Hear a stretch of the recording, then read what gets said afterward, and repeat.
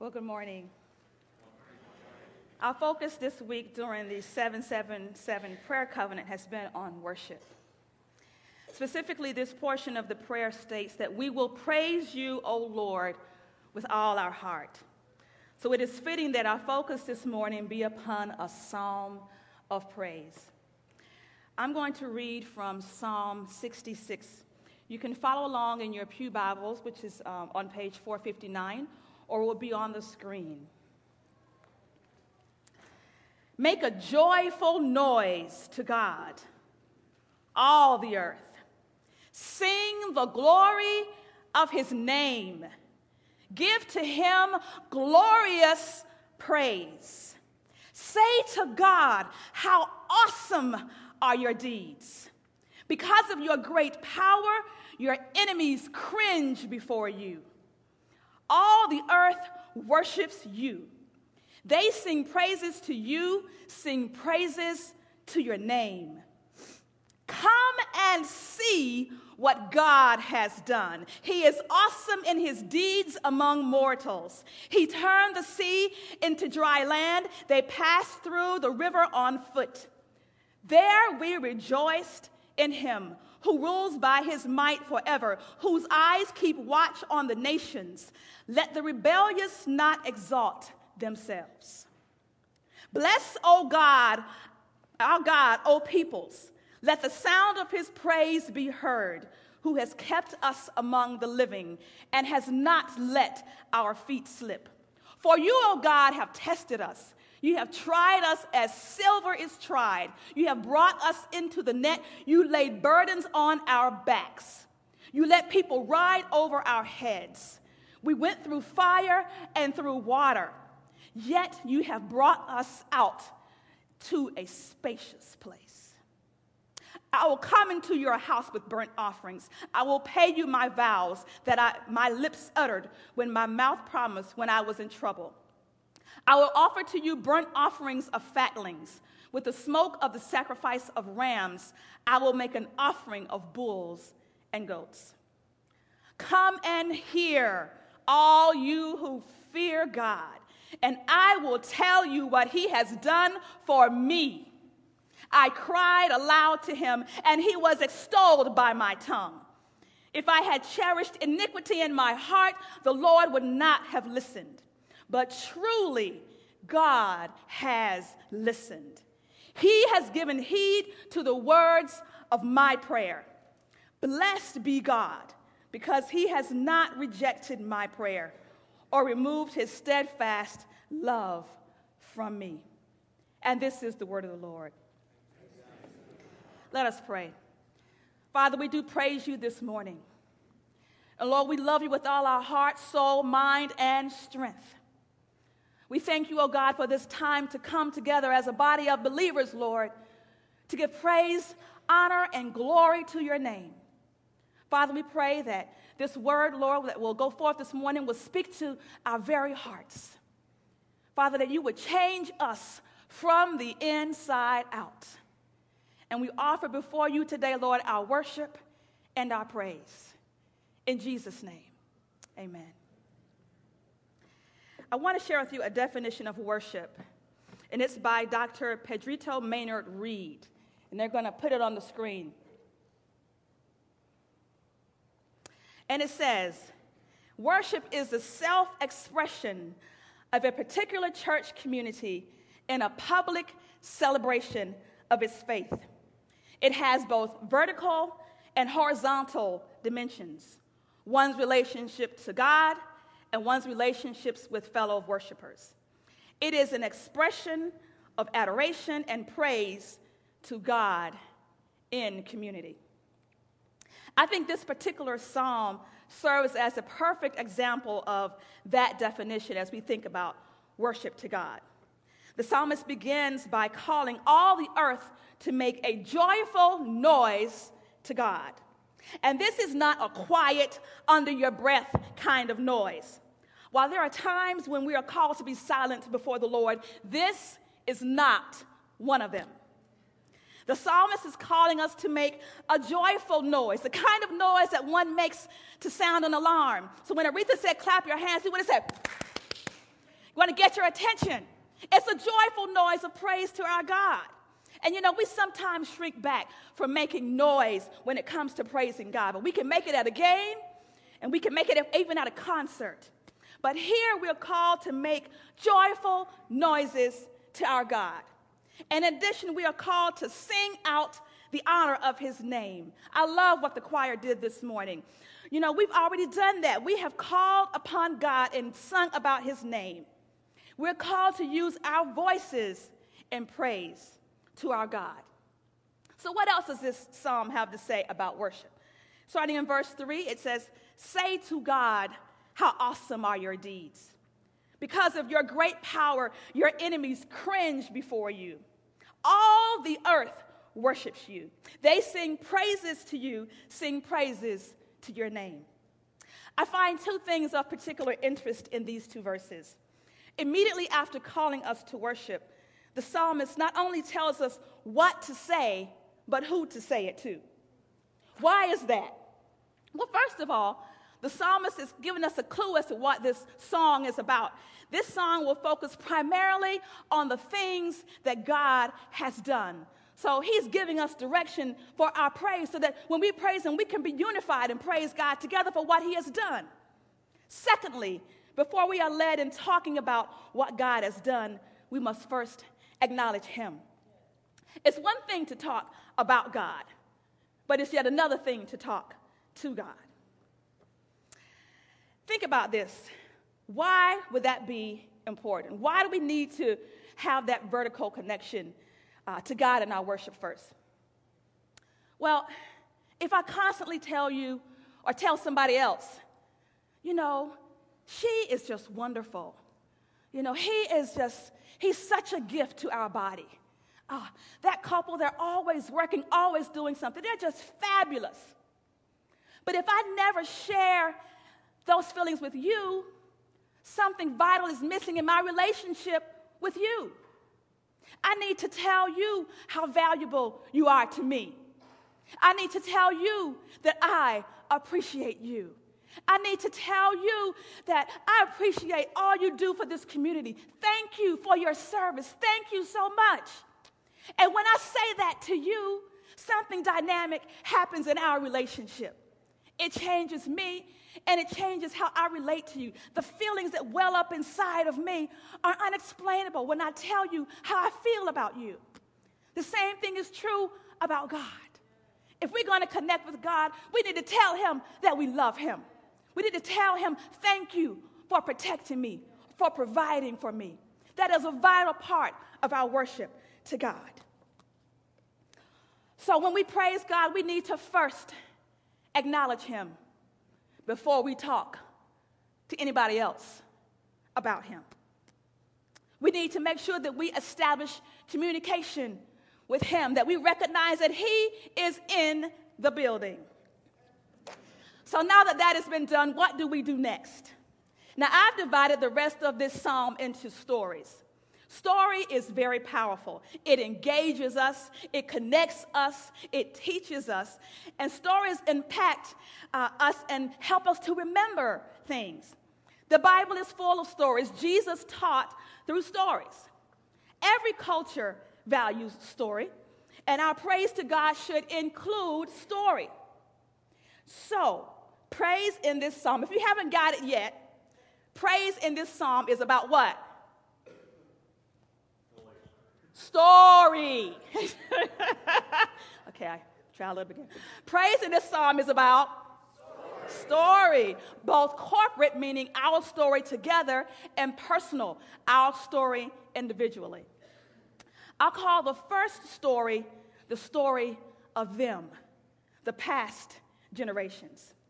Verses 5-7 call us to reflect on the past. The psalmist calls us to come and see. And what he presents for us to look at is God's history with his people in the form of his past deliverances that he provided for them. Part of our praise and worship of God should cause us to look back and see what he has already done, not just for us, but also for those who have gone before us. Why? Because their story is also our story. We are here today because they made it.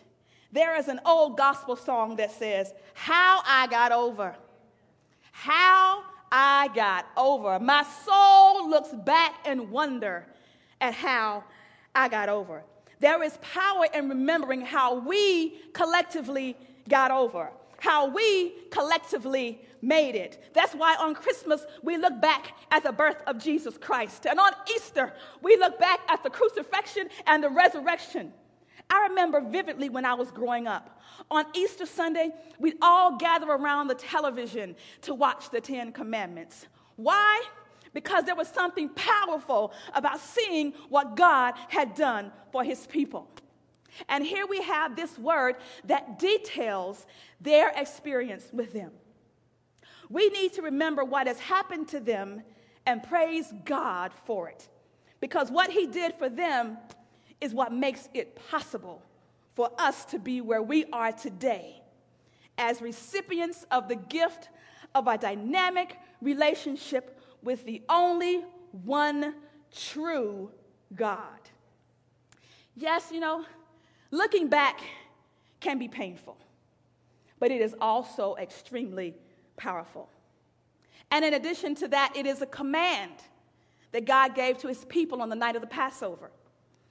In Exodus chapter 12, Moses instructs the people to keep the Passover even after they came into the promised land.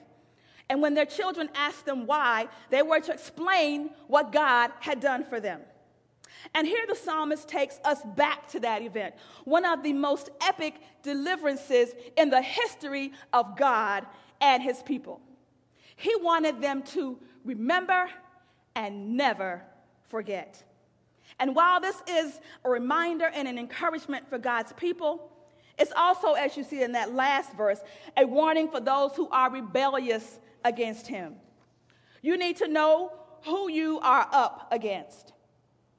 In our praise of God, we must never, never forget what he has already done. I call the second story in this passage the story of us, the present generation. In verses 8 through 12, the psalmist calls the people of God to look back not at what God has done historically for his people, but for them specifically.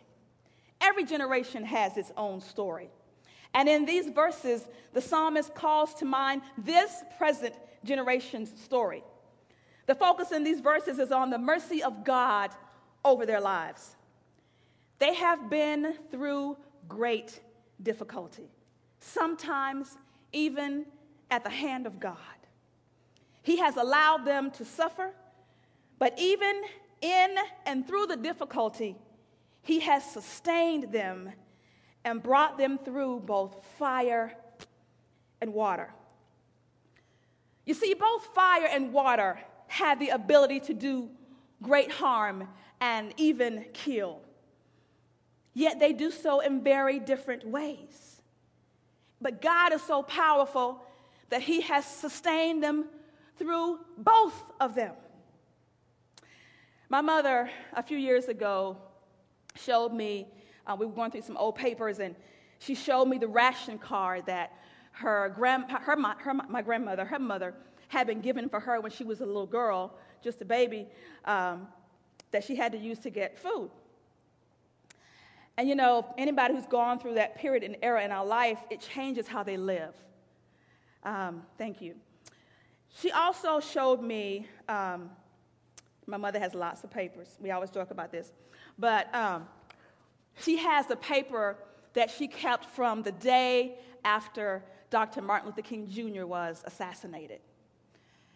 It was mind-boggling for me to look at that, She has experienced some things that I have not. But we have experienced some things together. We share a collective history. So what is the story of our generation? What is the story of this congregation? What is the story of this community? What trials has God brought us collectively through as a nation? When we come to God with our worship and our praise, these experiences should be on our hearts and on our lips. We must also recognize that we don't all tell our stories in the same way. Our collective story is reflective of a variety of cultures. And different cultures tell their story differently. We have the culture that tells their story through hymns.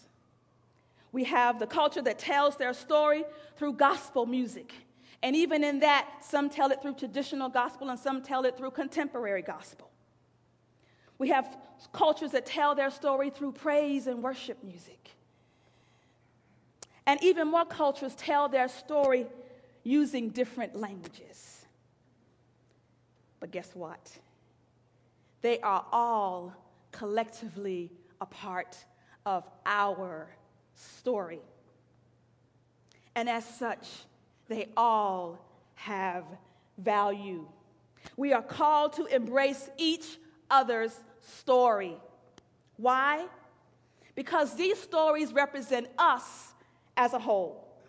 We all deserve to have our story told and have the community hear and reflect upon our story. And also, believe it or not, your story can sometimes be told using the song of a culture that's unfamiliar to you. The last story I call the story of me, the personal story. Beginning in verse 13, the psalmist shifts from the corporate to the personal. It is at this point not about us, but about me. God calls us to be in a personal relationship with him. Therefore, our praise and our worship of him must reflect that.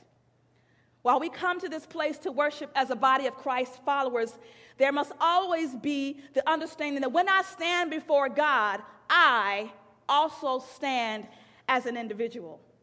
This personal relationship with him includes some things that are only shared between me and him. Amen? Amen. And I find it interesting that the psalmist does not share the circumstances under which he made his vows to God, because we would all want to know, wouldn't we? But he doesn't share them because, quite simply, it's none of our business. While we are here to celebrate and make a connection with God together, we are also here to make a connection with him individually. This is the place where you and I come to bring our individual sacrifices of praise and worship to him. So while we worship and praise together, we must also worship and praise individually. And in our individual worship, there is no us and no them. It is only me and thee. In verse 16, the psalmist invites everyone to hear his testimony and to experience God's mercy. Through someone else's testimony, I learn more about them, and I learn more about God. Your testimony connects me to you. And one of the things that we do when we gather in this place is share the story of our lives. Most of us don't have the opportunity to stand here in front of the entire congregation and share that story.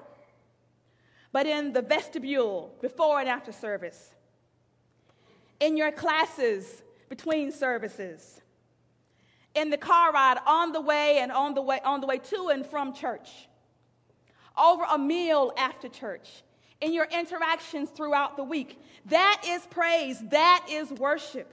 We are called to share our story of God with those around us. And in doing so, we are giving praise to God. Your testimony encourages me. When you tell me what God has done in your life, you encourage me that he can do the same in mine. I gain strength from your praise, and you gain strength from mine. We can never forget the personal story in our praise to God. So in this psalm of praise to God, we acknowledge God.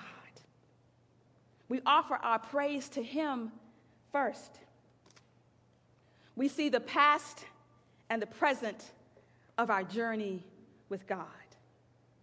We celebrate both the corporate and the personal relationship that we share with him.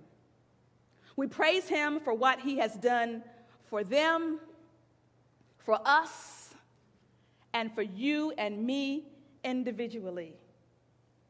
And in doing so, we collectively make a joyful noise to the Lord our God. Amen.